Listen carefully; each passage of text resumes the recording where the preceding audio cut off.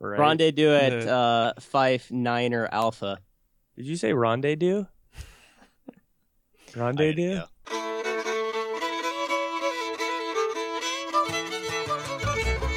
Three Dogs North is an attempt to objectify the subjective with little violence as possible.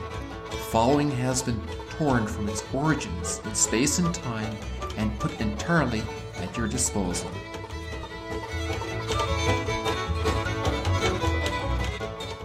So, I don't know if you got a topic, do you, Rob? A couple of things that we can talk about, but it's nothing as usual pressing. Yeah. So, I just wanted to start by... Hey, you didn't ask me. That's because you're not the topic slave. Oh. I just assumed you didn't have a topic. Yeah, Although no, you did have one a couple weeks ago. Well, this gets to my point. Because... Hey, Mike, why don't you just be quiet for a while, okay? So that'd be great. Well, here's the thing. I was reflecting on this as I listened to last week's recording to edit it. Mm-hmm. I thought to myself, I feel like I went over the line with our friendship and how we're sarcastic and poke each other. Mm-hmm. Because as I was listening to how I rebuffed your topic, not even just the first time, which I put in there, but there's some stuff I took out. I was like, wow, I was a jerk. So first of all, I just wanted to apologize to you, Rob, for that. Well, thank you. Yeah, you hated that movie. Big time, I did. And in fact, go ahead. Well, I was just gonna say, I just in prayer, like the next couple of days from that podcast. I mean, it was nothing like earth shattering. But it was very much it did seem to strike something in you of a dislike for the movie of like, I was like, wow, he didn't hear. And that's fine. Like, it ended up being pretty good. But he didn't hear what I was saying at all. He just wanted to get his digs in on that movie. I know. So, well, that's what I was hearing. And because the second time I listened, I did hear what you said. Sure. And I mean, the big thing was that you had an affective movement in this scene, which my affective movement was the opposite. I was like, and I remembered because I talked to the friend who I went to go see that movie with, that scene that you were talking about where he's returning to Earth and everybody's watching on big screens. I remember leaning over to my friend and saying, do you think you'd be standing in Times Square watching this on TV? And he's like, no, I'd probably just read about it in the newspaper the next day. And I was like, yeah, me too. So there's something, the scene just didn't, it wasn't believable to me. Mm-hmm. But at the same time, there was a way I could have said that, still respecting the fact that it did move you. Sure.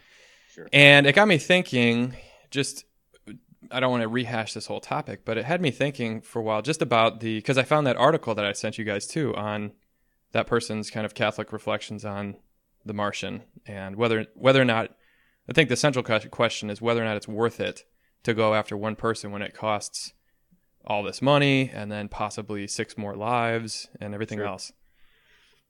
And it's a good question because that was the other thing that was on my mind. And that would have made for a good discussion, which was not only would I not be standing in Times Square super excited about an astronaut coming home, but also, even in the movie, I thought to myself, there's all these starving people, and just so many people need to be saved. Mm-hmm. And this guy just happens to be on Mars. So why do I care? You know? And that's an interesting question. Because there is something about what makes that a compelling story is there's this one lost sheep, and he's gone off there, and there's something that really tugs at our heart that he's so far away and so alone that we have to go back and get him. But I was thinking to myself, and this is what I wanted to bounce off you guys to see if, because we kind of got to that point at the end of the last episode of the value of human life being totally contingent on God finding value in human life, that we don't inherently have value, but because we are valued by the good itself, God, the purpose and origin and end of all existence, because he's decided we have value and come to save us, we imitate that or we reflect that, and that is enshrined in our law, in this whole idea that everybody's created equal and has inalienable rights and all this stuff that until Christ never would have made any sense, like to Plato or Aristotle or any of the great thinkers, it wouldn't have made any sense. And I thought of this analogy. Do you remember in the 90s when baseball cards were super valuable and things were like, I collected basketball cards when I was a kid because of the Bulls and everything. And me and my neighbor, we'd sit in his front yard with our big boxes of cards and like look at them and look them up in this magazine called Beckett. Did you ever do that? Oh, for sure. Yeah. And you'd check, oh God, this is a rookie card. This is every pack of cards that you would get would have like 2 or 3 good players, and the rest were called common cards. And you could, even in the Beckett, it would have like this brand this year, common card worth 5 cents or whatever. But then if you had, like a Grant Hill rookie card from a good brand, it could be worth $15 or $20 or something like that. And it was like this game because not only were we fans of the sport, but then also now you have these collectible things. It just fit right into the kid idolizing thing. But the only reason those had any value and why, like, what was it? The Honus Wagner card was super valuable, I think, and some nuns had it. Really? Isn't that? Do you remember this story? Well, the Honus Wagner is that's from like the early 1900s. That's probably the most valuable card ever. I don't know the story of nuns having it. Yeah, I think never heard that there either. was some convent that had a Honus Wagner. Really? Yeah.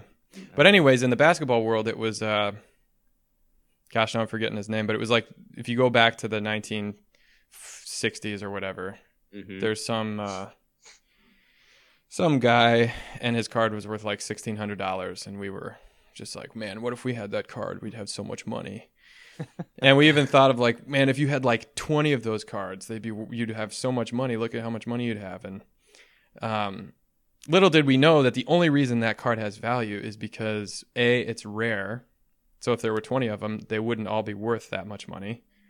And B, there's somebody who wants it and is willing to pay that much money. Right. Because collectibles are told, like, this is the Antique Roadshow thing. Like, the collectibles, antiques, things that have value simply because they have sentimental or rarity value, only work if there's people who actually want to buy them. Otherwise, they're worthless. It's just a piece of paper with a picture on it. Mm-hmm. And after the 90s, I can't remember exactly when this happened, but now I guess baseball cards are worth nothing. Like, just generally, they're like Pogs now. Like, no one cares. Or Beanie Babies. Just no one cares. And so if you were waiting for when this would, if you thought just because it's old, every year it'll get more value, you're wrong, because it's all about the market. And if people stop wanting them, like the people who used to collect baseball cards die and the people who come of age and have money no longer care about baseball cards, then great, you have a thing under your bed that's worthless. Mm-hmm. But the point of this analogy is we human beings, it's in some ways like this, and this may be crass to use a capitalist analogy like this, but we have value because the person whose opinion is most important and has the most power to bestow value has shown, not only in his words but in his actions, that we are infinitely valuable in the literal sense. Like, he gave himself up to win us back. Mm-hmm. And so the question of, like, is it worth any sort of utilitarian argument about human life, like in the abstract, doesn't make any sense. It's always, every human being is a uniqueness. Mm-hmm. And so you can say, yes, of course, like you don't weigh Matt Damon on Mars's value against a starving child in India, because it doesn't make any sense. They're not equal. They're equal in as much as they're both human beings, but they're not the same. Each is unique. I'm not doing a good job of describing that, but my reflection, this came to a point where I was offering Mass last week at some point, and I had gotten into a vortex about the political situation, and it was breaking my faith in humanity to some extent. That there was a person who was gaining the support of many of my countrymen, who I think is kind of a wicked person. And I thought to myself, as I was offering the Synaxis at the consecration, it just occurred to me, like, this is Jesus pouring himself out for all of us. Like, I guess my faith my faith is not so much tested in like God, but in other people sometimes. Mm-hmm. And like St. James says, how can you love the God you can't see if you can't love the person that you can? You know, like with politics, it's so easy to just say like 50% of people. What the heck does that mean? Right. 50% of people. Yeah. You know, Yeah. every one of the people is a unique person with a unique situation. And that's why it's easy. In some ways, it's easier for me to love a person, even that's like difficult to love, is if they're in front of me telling me their story, even if they're like completely blinded by pride or whatever else, or hate or anger, resentment. I find it easier to love them than if I just like, if you watch a 24-hour news thing and then you hear 50% of people, some abstract, non-existent thing, think this, and you're just like, what idiots? Ugh. Yeah. Well, I have some. Does that make any sense, what I just said?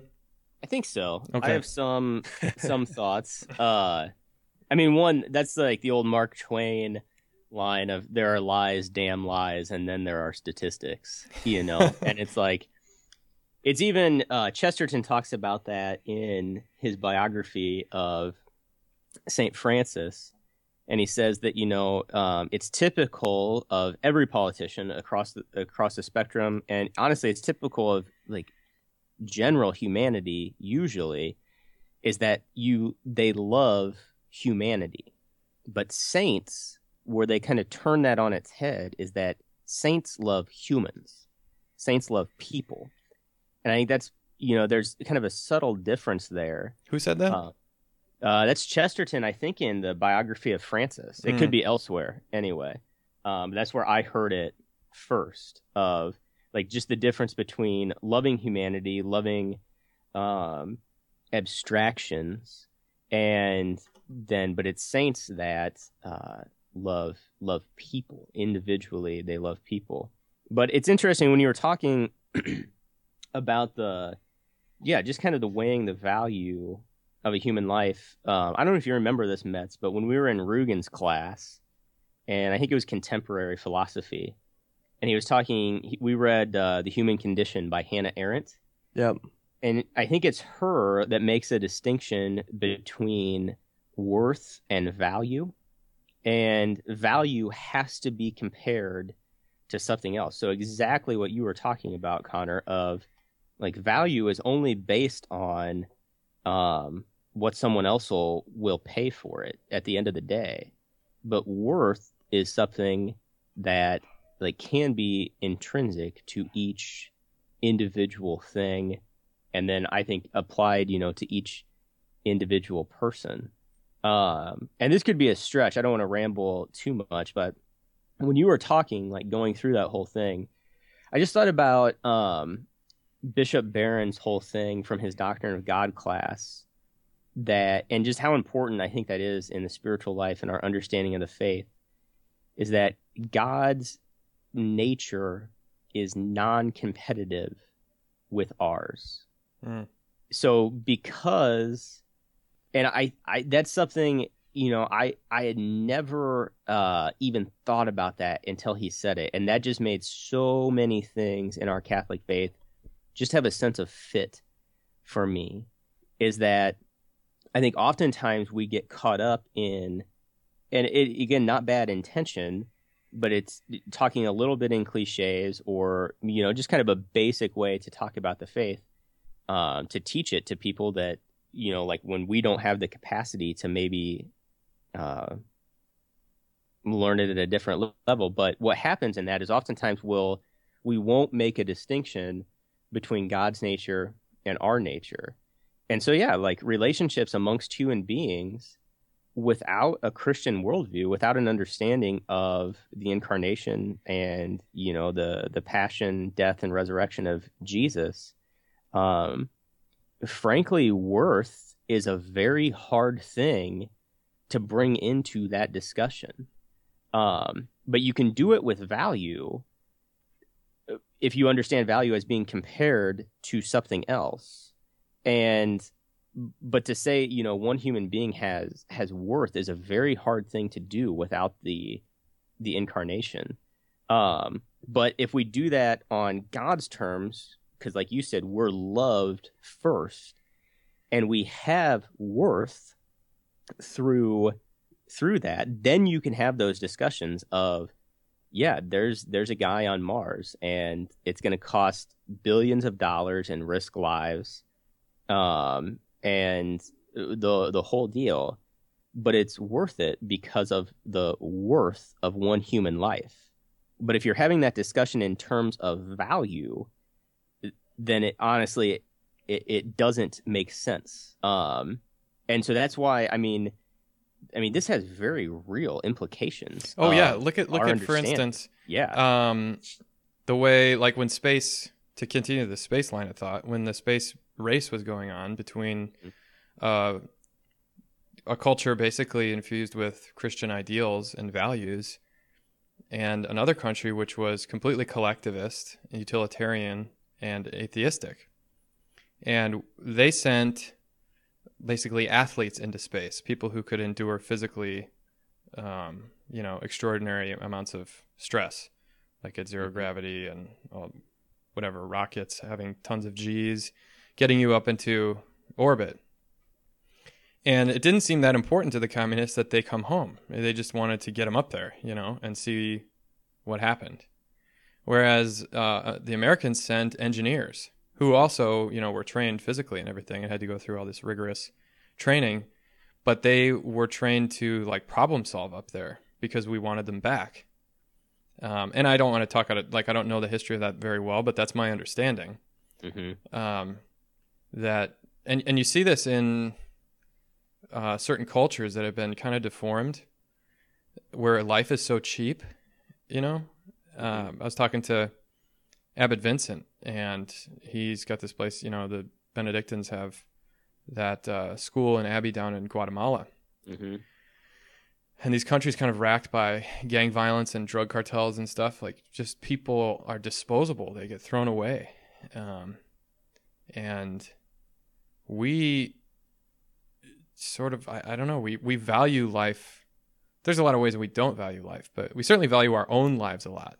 Mm-hmm.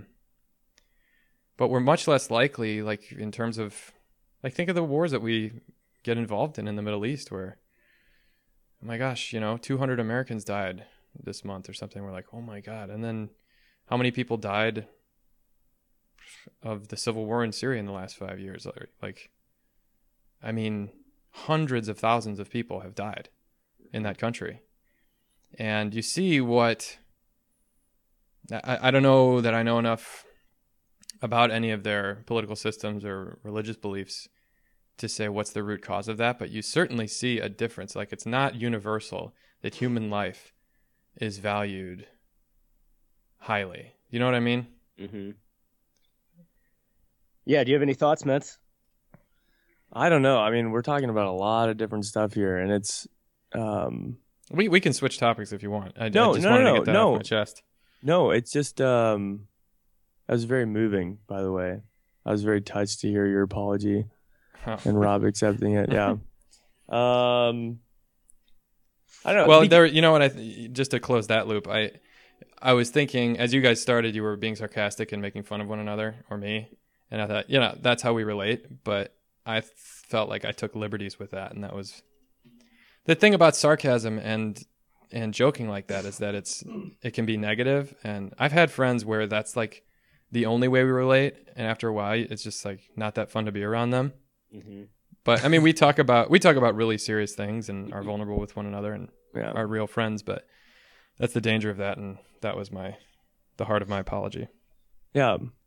Well, to be honest, so a couple of thoughts that I just had, because we are talking about, like, a bunch of really big things at, in some ways practical historical levels, but like theoretical ideas that we're talking about. But if you just look at, like, our own Constitution, which I know you've talked about in the past, like, all men are created equally, that's baloney. If we're talking about a purely utilitarian, like, practical perspective of the human person, there's no one that can argue that. That's clearly not true. But yeah, I don't remember specifically that stuff from Hannah Arendt. Nice memory, dude. Thanks. And I actually liked that class too. So that was one of my favorite philosophy classes. Yeah. very, very good. But it did ring some bells of like when you're talking about it, I guess dusting off the old contemporary philosophy bookshelf in my brain. Worth is something intrinsic and value is something that's comparative. And I think I remember him talking about the use of like, one is the use of force, of like sheer power and strength, of like this imposition of something on another. But then the other is, from within, just purely value from within, which I might even be getting those confused. But just a really practical example of something that I experienced this past weekend, this is where my head and my heart is stuck right now. And it was an awesome weekend. So I'm just going to talk about my experience of that, how I saw this actually lived out. We did a big Life Teen retreat. So like our youth ministry, all the folks who are getting ready for confirmation, we went up to this big facility up in North Georgia in the mountains, and it's a place called Cove Crest. And it was like the most insanely baller weekend I've ever been on. We had 50 something kids that were with our parish, and then there was like 150 other kids that came up for the weekend. And oh my goodness, dude, we had some of the most sarcastic, cynical, like just not happy to be there kids that were cruising up. My volume just went weird. Can y'all still hear me? I can still hear you. Okay. Yeah. Some folks that just did not want to be there, and we're all taking the bus up there, and we have like, oh my gosh, dude, our youth ministry, it's just, we don't have a full-time youth minister, which is obviously not ideal, but so we have a bunch of parents who just volunteer, and we cruise on up into the mountains, and like no cell phones in and of itself is this huge deal for the kids, and this place is just beautiful. And they put on this amazing retreat there. This group, Life Teen, I don't know if y'all are familiar with them, but they have missionaries who live there. They live by a rule of life. They like pray the breviary together, do holy hours together, pray the mass every day. And it was very, very, very powerful. But what happened was they had to call a priest from Denver. He's a part of a new order called the Servants of Christ Jesus. And he was one of the founders. He's like 30 years old, super young, super cool guy. And they flew him out for the weekend just for this retreat because they couldn't find a priest. And apparently this guy had been over in Rome not too long ago. Sometime in January was what he was telling us. And was appointed as one of 200 priests personally appointed by Pope Francis to be a missionary of mercy, which I know Pope Francis gave all priests the faculties to like absolve serious sins like abortion.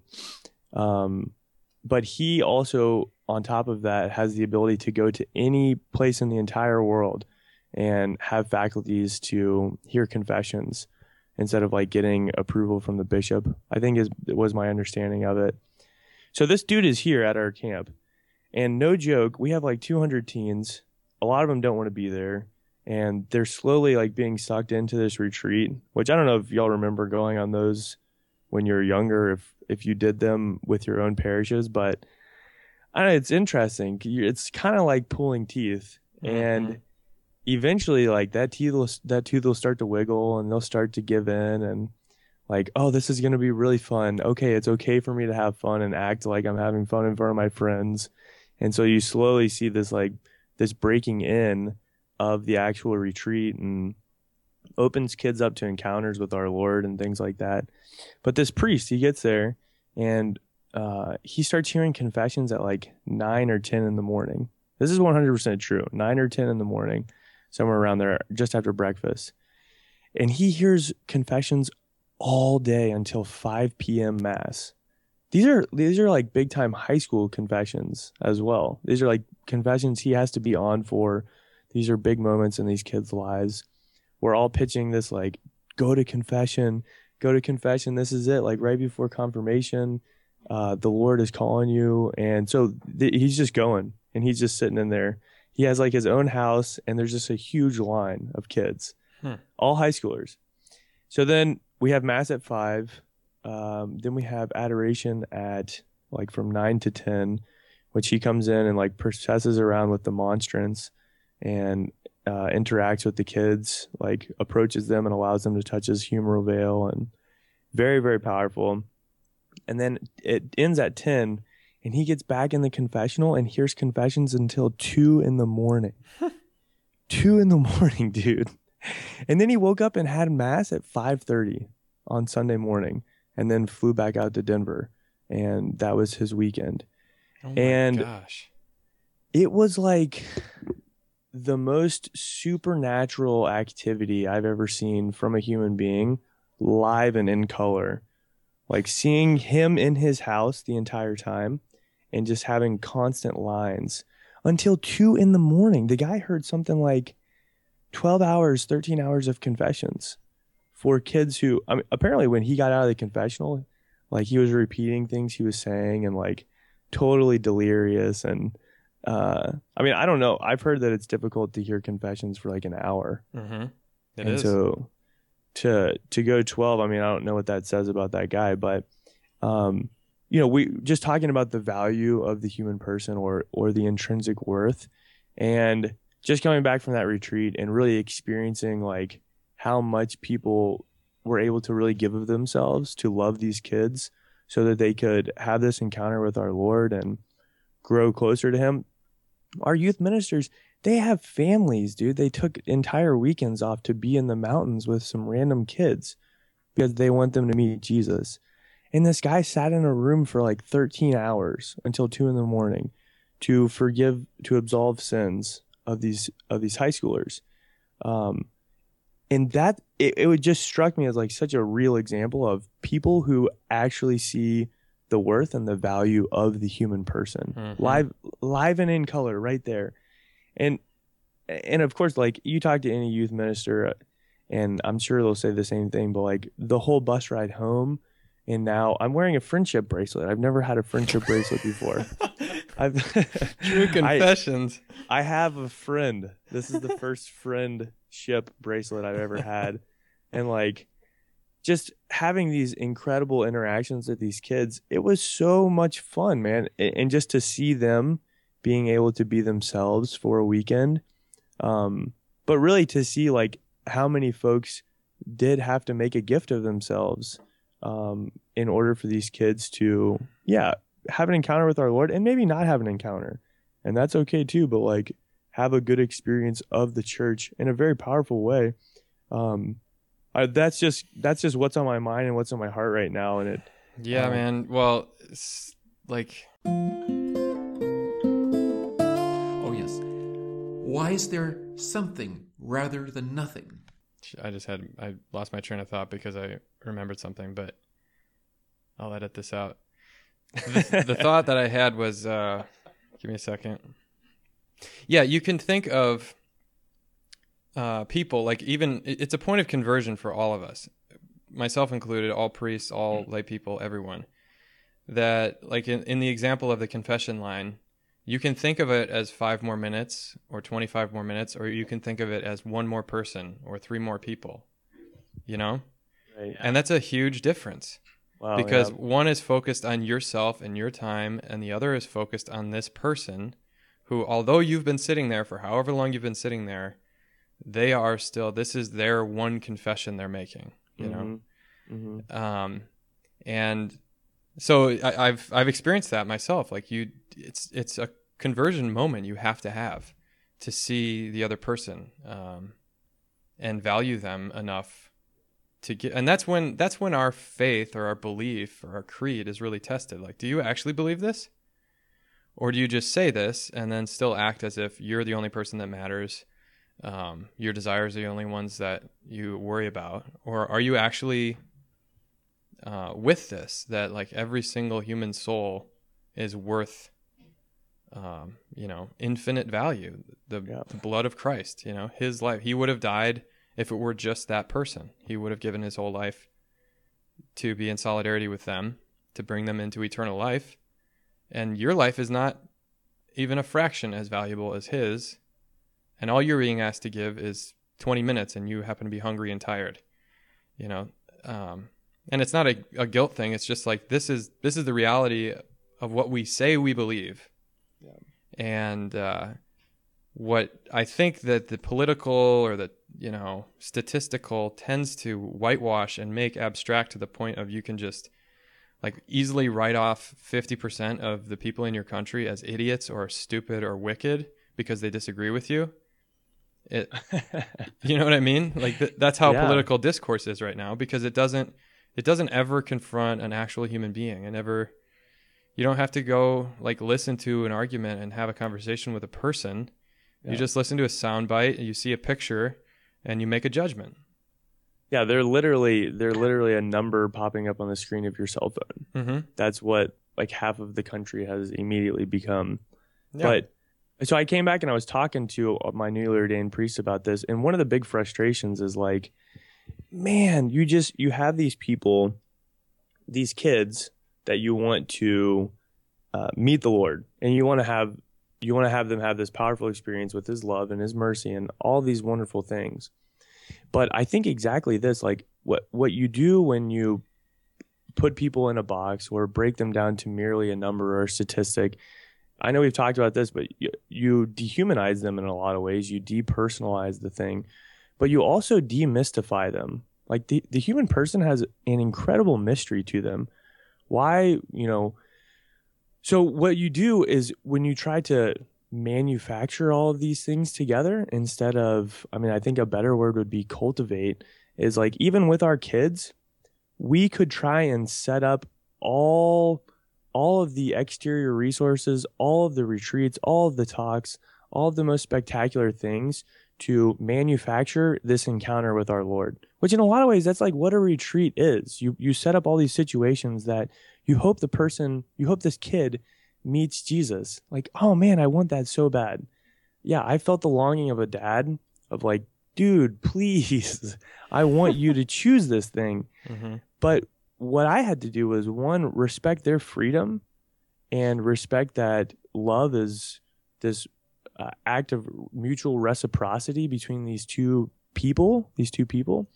And two, I also had to live in the mystery of the uniqueness of each of those kids. And also, even better than that, I had to trust in the mystery of God that he's going to cultivate a relationship with this person. And even now, although the kid isn't jumping for joy with our Lord, maybe this moment that I'm like disappointed in, God is super, super happy with, because this is exactly where he wants him. So instead of manufacturing situations and trying to, in a way, like manipulate kids, not manipulate, that's not right. But yeah, I think you're trying to stack the deck so that one thing happens instead of another. Yeah.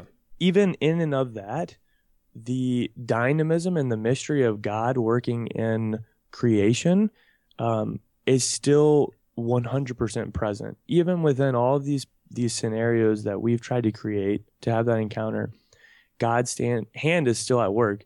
And it was an invitation for me of like just deeper trust in that, and also deeper respect for both the freedom and the absolute mystery of the human person and how God works in each of our lives, which is way cooler than anything that I could manufacture. That's what it comes down to at the end of the day, is the way that God's going to do it is going to be like 50 times cooler than, infinitely times cooler than how I could do it. And yeah, when you just put people in boxes and put them in polls and numbers and statistics like they do in politics, let's manufacture situations where I can manipulate people to do what I want. Mm-hmm. That's what you're doing right there. That's which, yeah, discredits the human person. It devalues them, and it takes away, I think a lot of the mysterious worth that Christianity and respecting the freedom of the other has the freedom to like allow the dynamism of the human person to breathe. So it's tough in that way, because then you don't get what you want all the time. Mm-hmm. I didn't get what I wanted entirely from the weekend, but the Lord did in a lot of ways. Maybe not to the fullest, but It's just a deeper trust in him. Yeah, it reminds me of the solidarity argument for soteriology of how Christ saves us, is by putting us in solidarity, like the whole mystical body of Christ's ecclesiology, that we become part and parcel of this organic whole, where we would be, were we not there, the body would be missing something, So it takes us out. The thing is, like, this whole argument's based on the fact that we are already in solidarity. Human beings are social animals. And this is what you, I think, saw, and we all see at things like teenager confirmation retreats, is that you're right. They are looking to their friends to see if they have permission to like this, because the last thing that a kid is going to want to do, like the reason you don't teach the 14 and 15-year-olds hand motions to a song is because nobody wants, even if they think that that's fun, it's so uncool and lame that they're not going to do it because they don't want their friends to think they think it's cool. They are already in solidarity. And the fundamental solidarity that we're all born into is Adam, which is fallen humanity.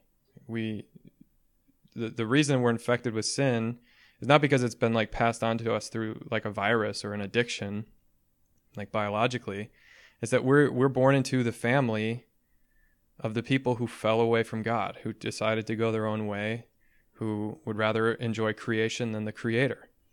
And we need to be put into solidarity. Like we can't just be hanging off on our own, floating in space like Sandra Bullock. We won't do that. We'll attach ourselves to some body, whether it's a behemoth Godzilla monster that's going to take us to destruction, or if it's the glorified mystical body of Christ. And this is St. Ignatius's two standards. Like which will you choose? Will you choose Satan's army, which is against God and refuses to serve, or will you choose the Messiah's army, who is meek and humble of heart and has come to not be served but to serve? And that all of life is about making that choice, so that in the end, that is your choice. I choose to be in solidarity with him as he's chosen to be in solidarity with me. When I pour the water into the wine at Mass, may we come to share in the divinity of Christ, who's humbled himself to share in our humanity. That's the way Catholics think we get saved. Why it doesn't make any sense to go up to somebody in an airport and ask them, are you saved? Because I'm saved in as much as I've chosen to unite myself to the body of my Savior. And that I can choose to alienate myself from that body. I can choose to hack myself off and graft myself onto the body that I was originally on. But that's why, I think that people make their decisions about their political candidate as soon as they hear him talk or her talk and see their face, or see them with a chainsaw, or at some university that they esteem highly, because they're like, yeah, that person, he's like me, or she's like me, or I want to be like that, or that's an ideal I hold. And they immediately glom themselves onto this personality rather than ideas. Nobody's making their choice on their candidate based on ideas anymore. It's all like, do I like this person, or does he speak for me? Am I in solidarity with him? And the reason we are always ambivalent about politics or any of the kingdoms of the earth is because our ultimate solidarity, our ultimate allegiance, is to the King of Kings. He's the same yesterday, today, and always. And no matter who's elected president, if you think he'll save the world or you think he'll destroy the world, you're wrong, because God is still God. And that's who we're in solidarity with.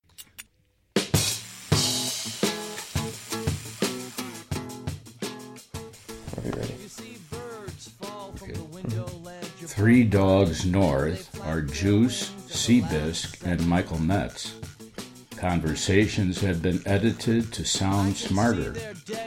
Audio and transcripts of this episode are exclusive property of Mundelein Seminary and may not be rebroadcast without the express written consent of Major League Baseball. Down